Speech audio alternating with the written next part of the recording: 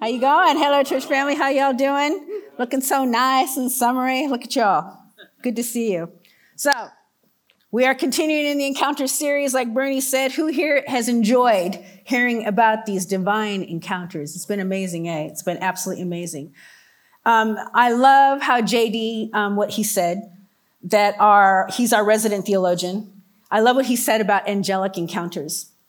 He said that they are often unexpected and uninvited, although sometimes invited out of desperation, like, help me. And that angels come to confront us and comfort us, and that these divine interruptions are always life-changing. So the angelic encounter that we are looking at tonight is one that we usually look at during the Christmas season, which is almost upon us, like Bernie was saying. It is when the angel Gabriel appeared to Mary. Mary, she used to be my homegirl. I grew up Roman Catholic. And when you grow up Roman Catholic, you're looking at 12 years of Catholic school right here. And I survived. Mary is a staple. She's like part of the family. And when I was little, my mom, my siblings, and I, we lived with my grandmother for a period of time. And pictures and statues of Mary were everywhere. On the wall, as you entered the house, there were 3 pictures hanging proudly. It was a picture of Jesus, a picture of Mary, and a picture of the Pope, the Holy Trinity, right there. Yep. Now, Mary was someone that I prayed to, said my rosary to on a regular basis, because in my young brain, I actually thought this. I wasn't good enough or worthy enough to pray to Jesus directly. So I would pray and ask Mary to talk to Jesus on my behalf and put in a good word for me. Now, as a kid, the Catholic primary school that I went to was called St. Anne's, which was named after Mary's mother. Now, every May, not just hang with me here because it's going to sound weird, but every May we celebrated Mary. It was called the Mary Procession. It was every primary school girl's dream to be in the procession as one of the princesses in Mary's court or to play Mary herself. I was too naughty to play Mary, so that was never going to happen. But the whole school would dress up in their Sunday best, all us girls in our white dresses and the boys in shirts and ties. And they would be singing, usually the Ave Maria. And there would be a sort of parade, a procession to the grotto, which was a shrine to Mary, to the statue of Mary. Now, every Catholic school has one. And the girl who was chosen to play Mary got to crown the statue of Mary with a garland of roses. Now, listen, I know this sounds weird, but this wasn't some backwater small town thing. I grew up in Orange County, California, Disneyland area. The Catholic high school that I went to was called Mater Dei, which is Latin for Mother of God. Now, currently, Mater Dei, my old high school, has the #1 high school football team in the whole of the United States. And it has for many years. They're a big deal. They're always on TV. And still today, when the football team wins a major football game, the players head over to the grotto to bestow Mary with a crown of roses. And that's at my high school. Now, why tell you all of that? I just want to give us some context that I realize that in some religions, like Roman Catholicism, that Mary is really revered, worshiped, and prayed to. Is it weirdly extreme? Absolutely. And it's not until I kind of came out of that, because when you're in it, that's all you know. That's all you know. It seems normal to you. I grew up in a Catholic neighborhood, went to Catholic school. I thought everybody was Catholic, seriously, for a long, long time, until at my high school, there was a Methodist there, and we were like, who are you? Like, what do you do? It's just like, what was that all about? So it's not until looking back and me praying to Jesus directly and opening up the scriptures for myself that you're like, hang on a minute. I don't think Mary ever intended for this to become like a thing. So, yeah, I just want to give us some context that it's weird, but this isn't the time or the place to debate that. But I have found that in the Protestant church that the pendulum has swung really far to the other side. probably in reaction to the extremism, that Mary now doesn't even get a look in. She's hardly ever mentioned. It's almost anti-Mary. And that was kind of my experience when I became a born-again Christian. You just didn't talk about her. But church, here's the thing. There's just something about Mary, the mother of Jesus, that's compelling, courageous, humble, and so incredibly brave that I think we can learn from and be inspired by her regardless of what camp you sit in. So on that note, let me pray for us.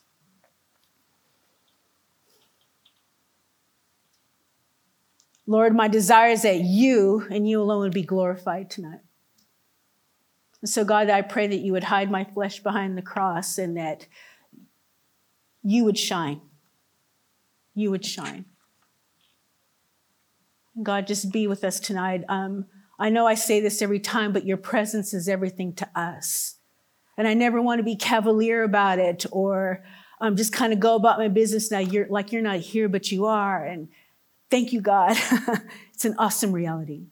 So God, tonight, have your way, have your way, have your way in our hearts and in this place. And all of God's people said, amen, amen. Okay, so we're going to be in Luke chapter 1. But I want to start off with what Luke says from the very beginning, which I think is really profound. In Luke chapter 1, from the very first verse, he says this. He says, many have undertaken to draw up an account of the things that have been fulfilled among us, just as they were handed down to us by those who were first were eyewitnesses and servants of the word. And he's talking about the other gospels, Matthew, Mark, and John. With this in mind, since I myself have carefully investigated everything from the beginning, I too decided to write an orderly account for you, most excellent Theophilus, so that you may know the certainty of the things you have been taught. So off the bat, Luke is telling us that he has investigated these events, these historical events, for himself, investigated and interviewed people who were still alive and eyewitnesses to the events. And Luke gives us details about Mary that are not found in the other three gospels. So Luke must have sat down with her to interview Mary. Imagine that. Mary advanced in years, telling her side of the story to Luke. And Luke says in verse 26, he says this. It says, in the 6th month of Elizabeth's pregnancy, God sent the angel Gabriel to Nazareth, a town in Galilee, to a virgin pledged to be married to a man named Joseph, a descendant of David. The virgin name was Mary. Okay, let's get some context. Luke says that in the 6th month of Elizabeth's pregnancy. Now, in the previous verses, the angel Gabriel has appeared to Mary's relatives, an old righteous man called Zechariah, who was married to Elizabeth. Now, they were old, childless, and well past childbearing years. And the angel tells Zechariah that God has heard their prayers and that Elizabeth will have a son who we know will be John the Baptist. Now, Zechariah doesn't believe the angel Gabriel. Hello, we're very old, Gabriel. So Gabriel tells Zechariah, and I'm paraphrasing here, he says, I am Gabriel. I stand in the presence of God. And you know what, old man? You just need to be quiet for a while and watch God work. So Zechariah is temporarily made mute until this promise is fulfilled. And Zechariah is then miraculously endowed with some supernatural Viagra, and Elizabeth gets pregnant. There's so much more that I know I should. Can we edit that? Can we edit that out? Oh, we're live. Oh, no. Okay. Oh. It was funny at the time, but now it's not so much. Okay. Now, there's much more to that story. Yes? And you can go back and read it for yourself, but that's it in a nutshell. I will never paraphrase again. I'm telling you right now. So, Gabriel. Focus. He's right there. You see, the angel Gabriel appearing to Zechariah and then 6 months later appearing to Mary is huge. It's life-altering. It's world-changingly huge. You see, for 400 years, and actually it's more like 700 years, God seemingly had not done anything for the nation of Israel. For the Jews, God had been inactive and silent. And the nation of Israel during these centuries had changed hands like 25 times. The Babylonians had taken them over. The Syrians had taken them over. The Greeks and the Persians had taken them over. Many of the Jews had abandoned their faith and assimilated into the current culture. And yet, even when it looks like God was not working and had abandoned his people, there is this remnant of devoted and faithful followers like Zechariah and Elizabeth, who lived every day like Christmas was coming, like the Messiah was coming. And I think that's incredible. So God sends Gabriel to Nazareth, a poor working class village that was considered to be the armpit of the region. Even Nathanael in John's gospel says, when he hears about Jesus, he says, "Can anything good come out of Nazareth?" It was a nothing kind of place, but God chooses and uses, we know this, the foolish things of this world to confound the wise. And it is here that Gabriel appears to a young peasant girl called Mary. Now, Mary was most likely to have been between the ages of 12 to 15. And in those days, when a girl hit puberty, she was of marrying age. She was engaged to a guy called Joseph, and being engaged and betrothed to someone wasn't like it is today. It was technically like being married, but without the physical intimacy part or even the social contact part. They had very little social contact. And the only way you could break an engagement was to officially divorce. So it was possible to be a virgin and divorced.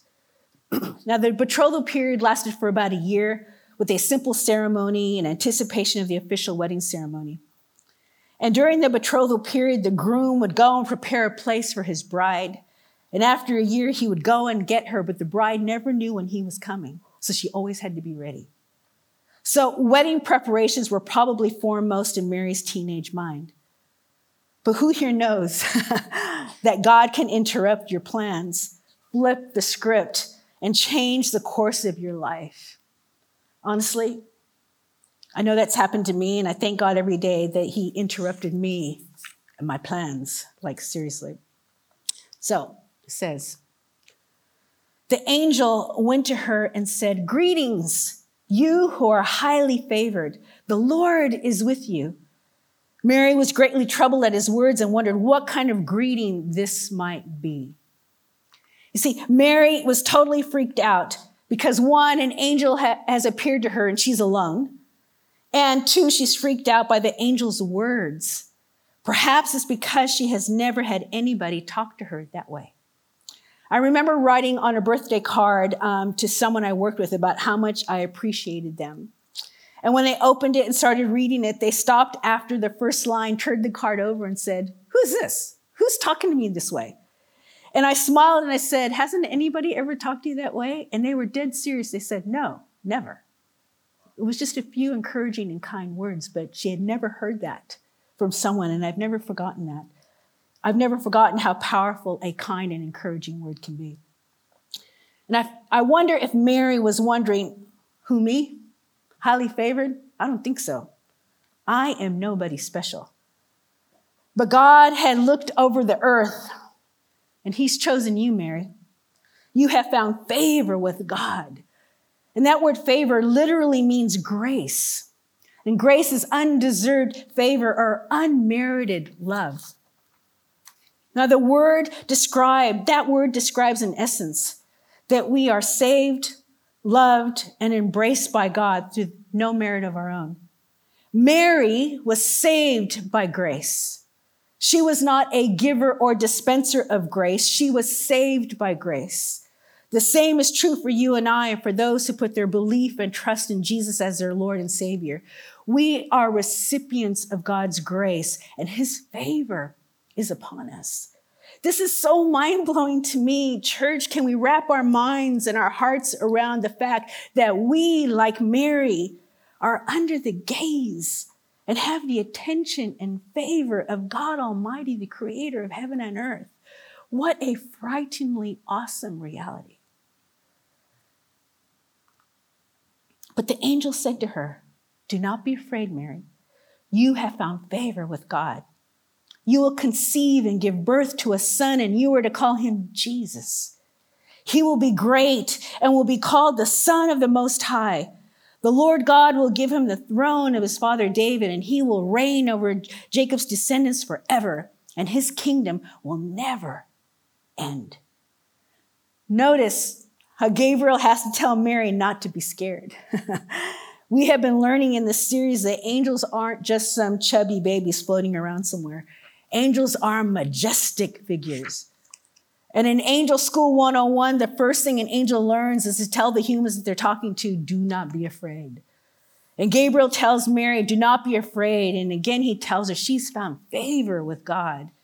And by the way, Mary, you will conceive and give birth to Messiah, and you will call him Jesus.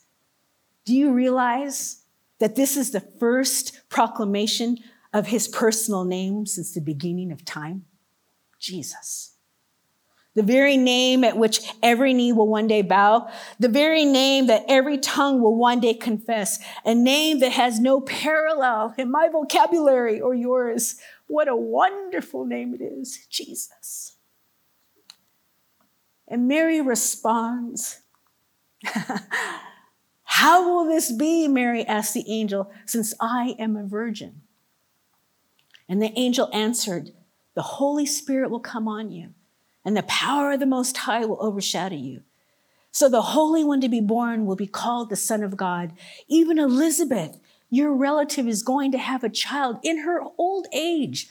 And she who is said to be unable to conceive is in her 6th month. For no word from God will ever fail." And some translation says, "For nothing is impossible with God." That's a word for someone here tonight. That really is. You came to hear that. This is so incredibly profound, church, on so many levels. And can I just talk to the girls in the house for a minute? Where are my girls at? Lean in. Lean in. I'm talking to you. Do you realize, girls, at the great moment of the incarnation, that God's Son, part of the Trinity, comes from heaven to earth, puts on human flesh, and he makes himself so small, the size of a single cell. And God chooses someone young, female, and poor, utterly unimportant in society, to be the first to whom he reveals his plan.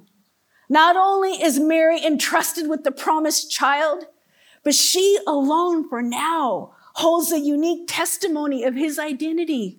He's the Messiah. And might I add, girls, that the first witnesses of the resurrection were women in a day and an age where women's testimony meant almost nothing. But even more remarkable is that both the beginning and the end of Jesus' life and ministry and resurrection were witnessed by women. Were witnessed by women. Can I get an amen from the girls in the house? That's amazing. That's incredible. But Mary's encounter with the angel gets even more shocking. In order to do this incredible thing that God has promised, Gabriel tells Mary, the Holy Spirit will come upon you and the power of the Most High will overshadow you. Therefore, the child to be born will be called Holy, the Son of God. Now listen, the language used here refers to the Shekinah glory of God, which is the physical manifestation of his glory. Gabriel tells her that this Shekinah glory, that which dwelled in the temple's innermost private, holiest part, would literally descend into her innermost private, unclean parts. In the temple, only the high priest was allowed into the presence of the glory of God, and only once a year. And certainly no woman was allowed in the holiest of holies. And yet here God said that his glory would descend upon and into and through an utterly unimportant teenage girl. And in my opinion, one of the most profound verses in the whole of the Bible is how Mary responds to what Gabriel has said to her. And she says this. And Mary said, "Behold, I am the servant of the Lord. Let it be to me, or may it be to me according to your word." And then the angel departed from her. Behold, I am the servant of the Lord. Let it be to me according to your word. What stunning courage. She bends the knee knowing what saying yes to God could mean for her. We need to remember that Mary's let it be to Gabriel occurred months before her I do to Joseph. And to be a Jewish woman and pregnant before marriage meant that her integrity and her reputation would forever be questioned when people found out and did the math. And not just for her, but for her son too. His legitimacy would forever be in question, and it was. In her Jewish world, she could be stoned to death or be taken to the outskirts of town where she would be stripped naked, to be shamed, hurled insults at, and spit upon for all to see and to be made a public spectacle of. You see, we don't want to miss this, church, what Mary was willing to give up. Mary's let it be in her I do to God means that she does not idolize marriage. She does not idolize her reputation. She does not idolize comfort or security. She bends the knee and forgoes all of it with open hands and lets it be taken from her. She surrenders her will to God's will. I'm going to say that again. She surrenders her will to God's will. Doesn't that sound familiar? Sounds just like her son in the Garden of Gethsemane, when Jesus on his knees said to his heavenly Father, not my will, but yours be done. Notice too, though, that the second she says yes, Angel Gabriel departs from her. And I would have been like, hey man, where are you going? Can you come with me to tell my mother and then tell Joe what you just told me? But no, he leaves. Now, don't you wonder how that conversation went, those conversations went? You can tell sometimes that the book, this document, this historical document, this gospel was written by a man. For how detailed Luke has been, the historian, he's just kind of glosses over that bit. But can you just imagine it? Mom, an angel appeared to me and now I'm pregnant with the Messiah. It kind of reminds me of that chorus of that Black Crow song, She Talks to Angels, where it says she talks to angels and says that they know her by her name. Yeah, right. So Mary does what anybody would do in her situation. She runs for the hills and hightails it out of town to her cousin Elizabeth's house. And I love how the angel Gabriel, I love this. I love that he reveals to Mary Elizabeth's pregnancy. I mean, how tender of God to give Mary a friend, someone she can relate to and confide in, who's also had kind of a miraculous kind of birth, a pregnancy. So Mary makes a 100-mile trek through the wilderness to the hills of Judea, and it says this. And at that time, Mary got ready and hurried down to the hill country of Judea. I bet she hurried. And when she entered Zechariah's home and greeted Elizabeth, and when Elizabeth heard Mary's greeting, the baby leapt in her womb, and Elizabeth was filled with the Holy Spirit. And in a loud voice, she exclaimed, "Blessed are you among women, and blessed is the child that you will bear. But why am I so favored that the mother of my Lord should come to me? As soon as the sound of your greeting reached my ears, the baby in my womb leapt for joy. Blessed is she who believed that the Lord will fulfill his promise to her." God uses Elizabeth to confirm what Mary had experienced. What a relief that must have been for her. Mary had probably been too scared to celebrate or thought that she was going crazy, but Elizabeth's confirmation set her free, because look what Mary does next. She breaks out into song. She says this: "My soul magnifies the Lord, and my spirit rejoices in God, my Savior. For he has been mindful of the humble state of his servant. From now on, all generations will call me blessed. For the Mighty One has done great things for me. Holy is his name. His mercy extends to those who fear him from generation to generation. He has performed mighty deeds with his arm. He has scattered those who are proud in their inmost thoughts. He has brought down rulers from their thrones, but has lifted up the humble. He has filled the hungry with good things, and he has sent the rich away empty. He has helped his servant Israel, remembering to be merciful to Abraham and his descendants forever, just as he promised our ancestors. I love that. You know, Mary's song here reflects 12 different Old Testament passages. She has 17 references to the attributes of God. And what would be said of Mary over and over and over, that she just didn't hear the word of God. Oops, sorry. Mary treasured these things in her heart. She treasured it and pondered it. That's the kind of girl that Mary was. And I don't know if Mary was illiterate, but what is clear was that she has heard scripture and she has treasured it. She's treasured it. And I have to wonder, if Mary were a teenage girl today, in our social media driven world, where our every action and every thought is posted for the world to see, if Mary would have been like that. Yes, she's an ordinary teenage girl, but there's just something about Mary that is deep, thoughtful, and wise, and that she holds things close to her heart.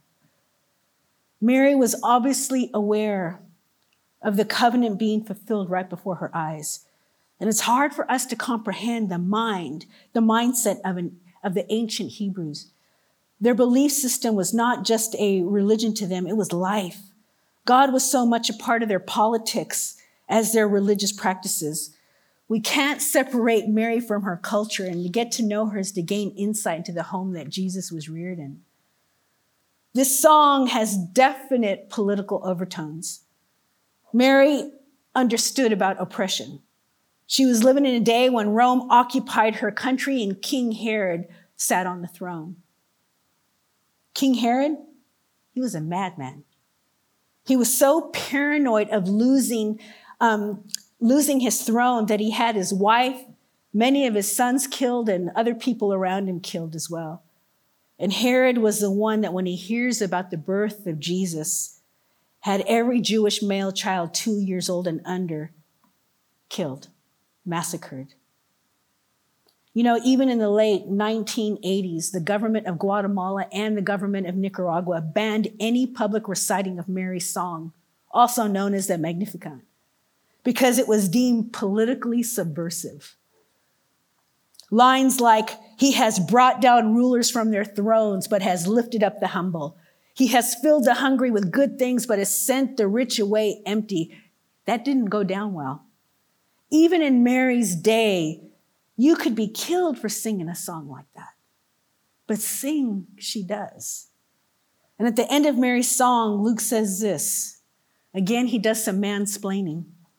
He says, Mary stayed with Elizabeth for about 3 months and then returned home. That's it.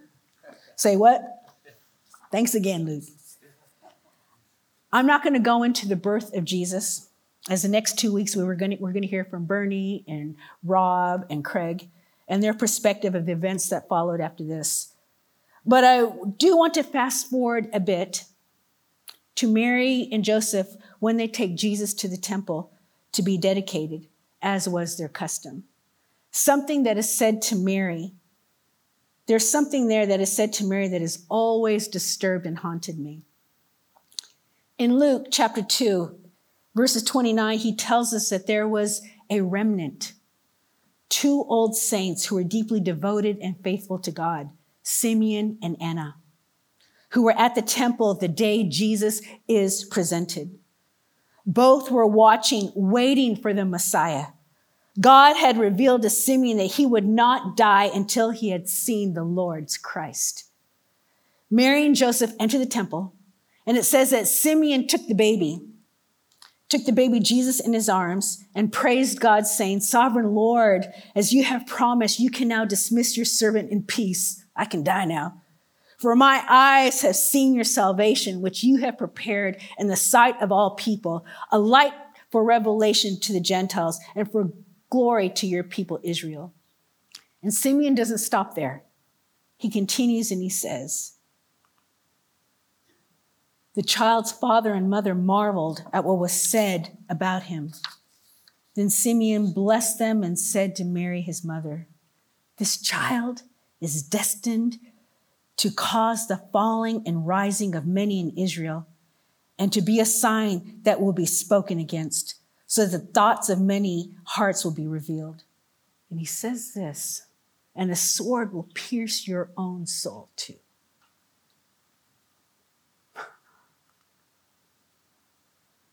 What does a young mama do with that?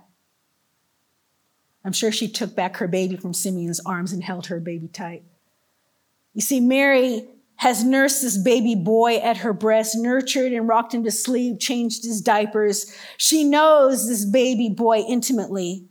But I have to wonder that through the years, as she ponders and treasures these things in her heart, did Mary know all that lay in store for her baby boy? You know, as a kid, in the room that I slept in at my grandparents' house, we had a picture of the baby Jesus sleeping, hanging on the wall. It looks something like this. Baby Jesus sleeping. You know, I looked at that every day, and it wasn't until I got older that I really looked at the picture and noticed that Jesus was sleeping on a wooden cross. And in the picture, it's missing here, but the one that we had when I was growing up, there was also a crown of thorns and nails, spikes, on the floor next to the sleeping Jesus.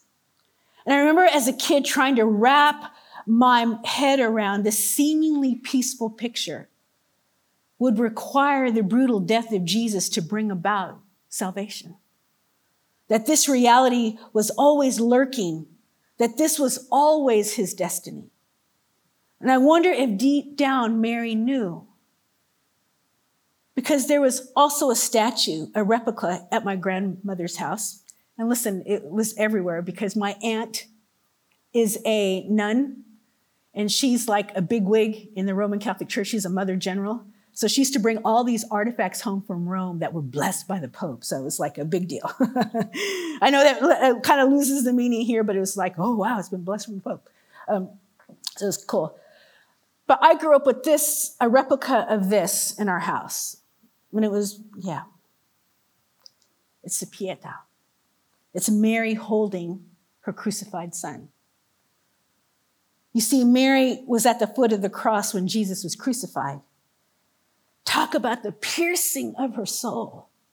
I cannot imagine what that would have been like for Mary to witness the humiliation and torture and the death of her boy. We're going to pause now, and Georgia Ellison is going to come up, and she's going to lead us in communion as we reflect and ponder and treasure what Jesus has done for us, yeah?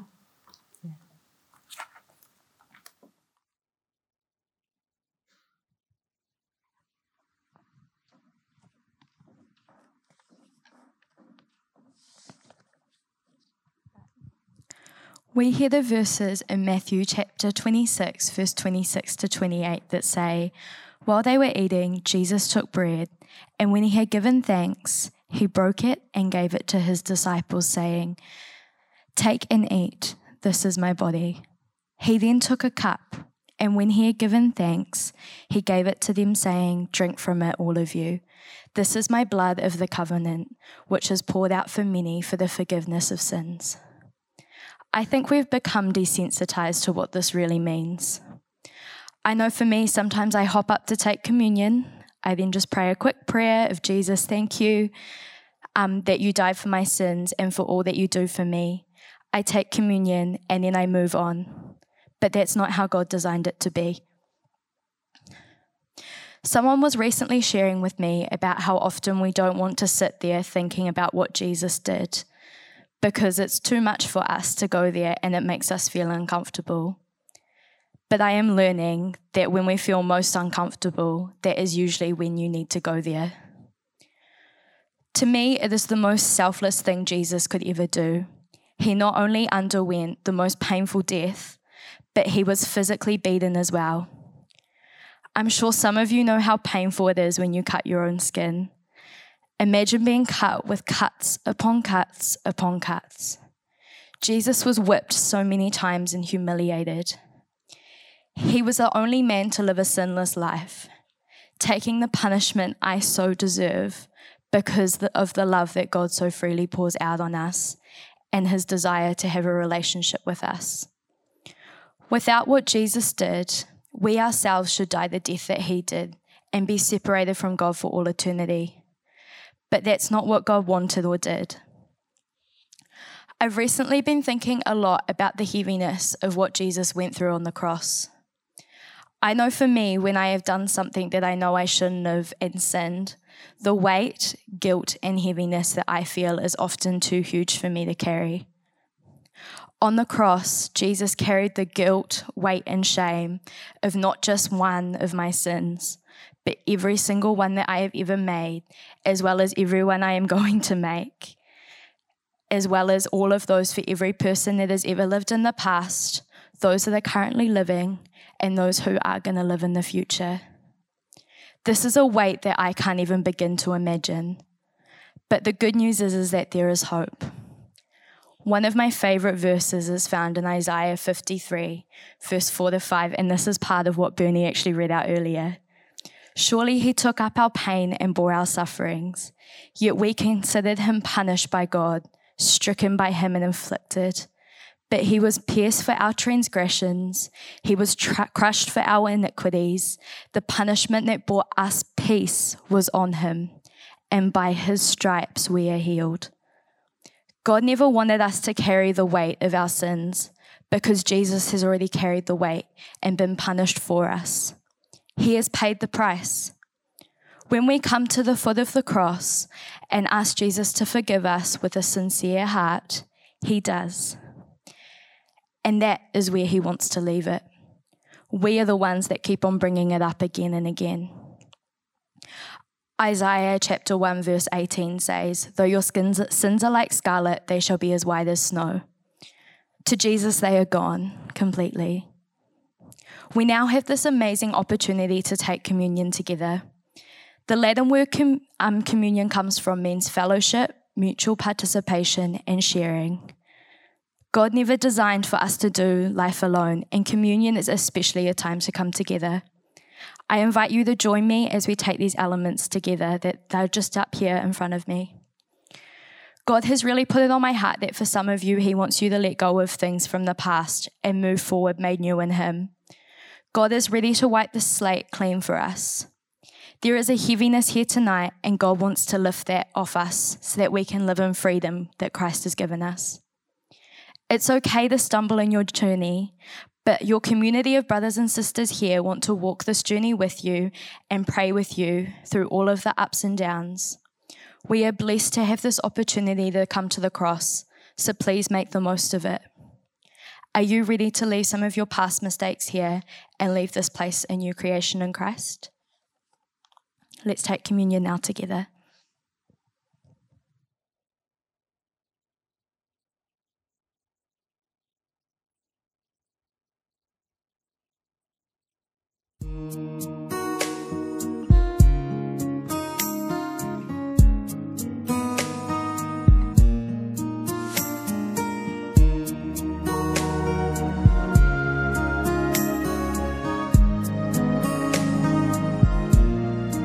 Mary, did you know that your baby boy would one day walk on water?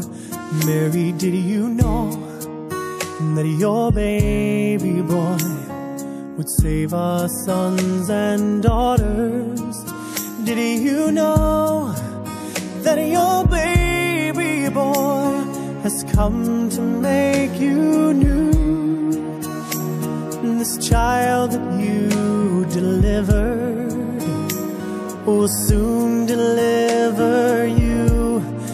Mary, did you know that your baby boy will give sight to a blind man?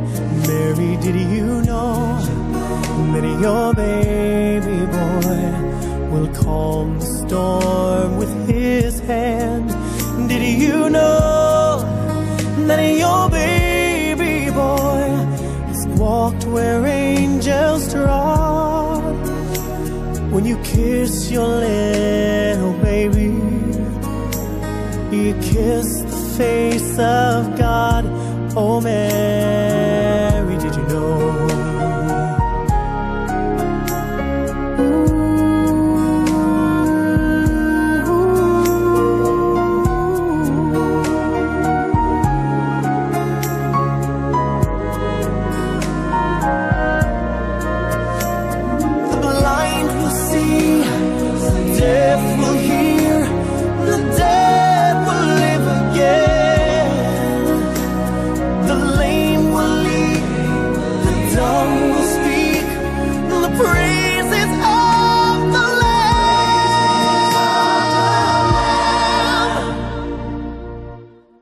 Mary, did you know that your baby boy is Lord of all creation? Mary, did you know that your baby boy would one day rule the nations? Did you know that your baby boy is heaven's perfect Lamb? The sleeping child you're holding is the great I am.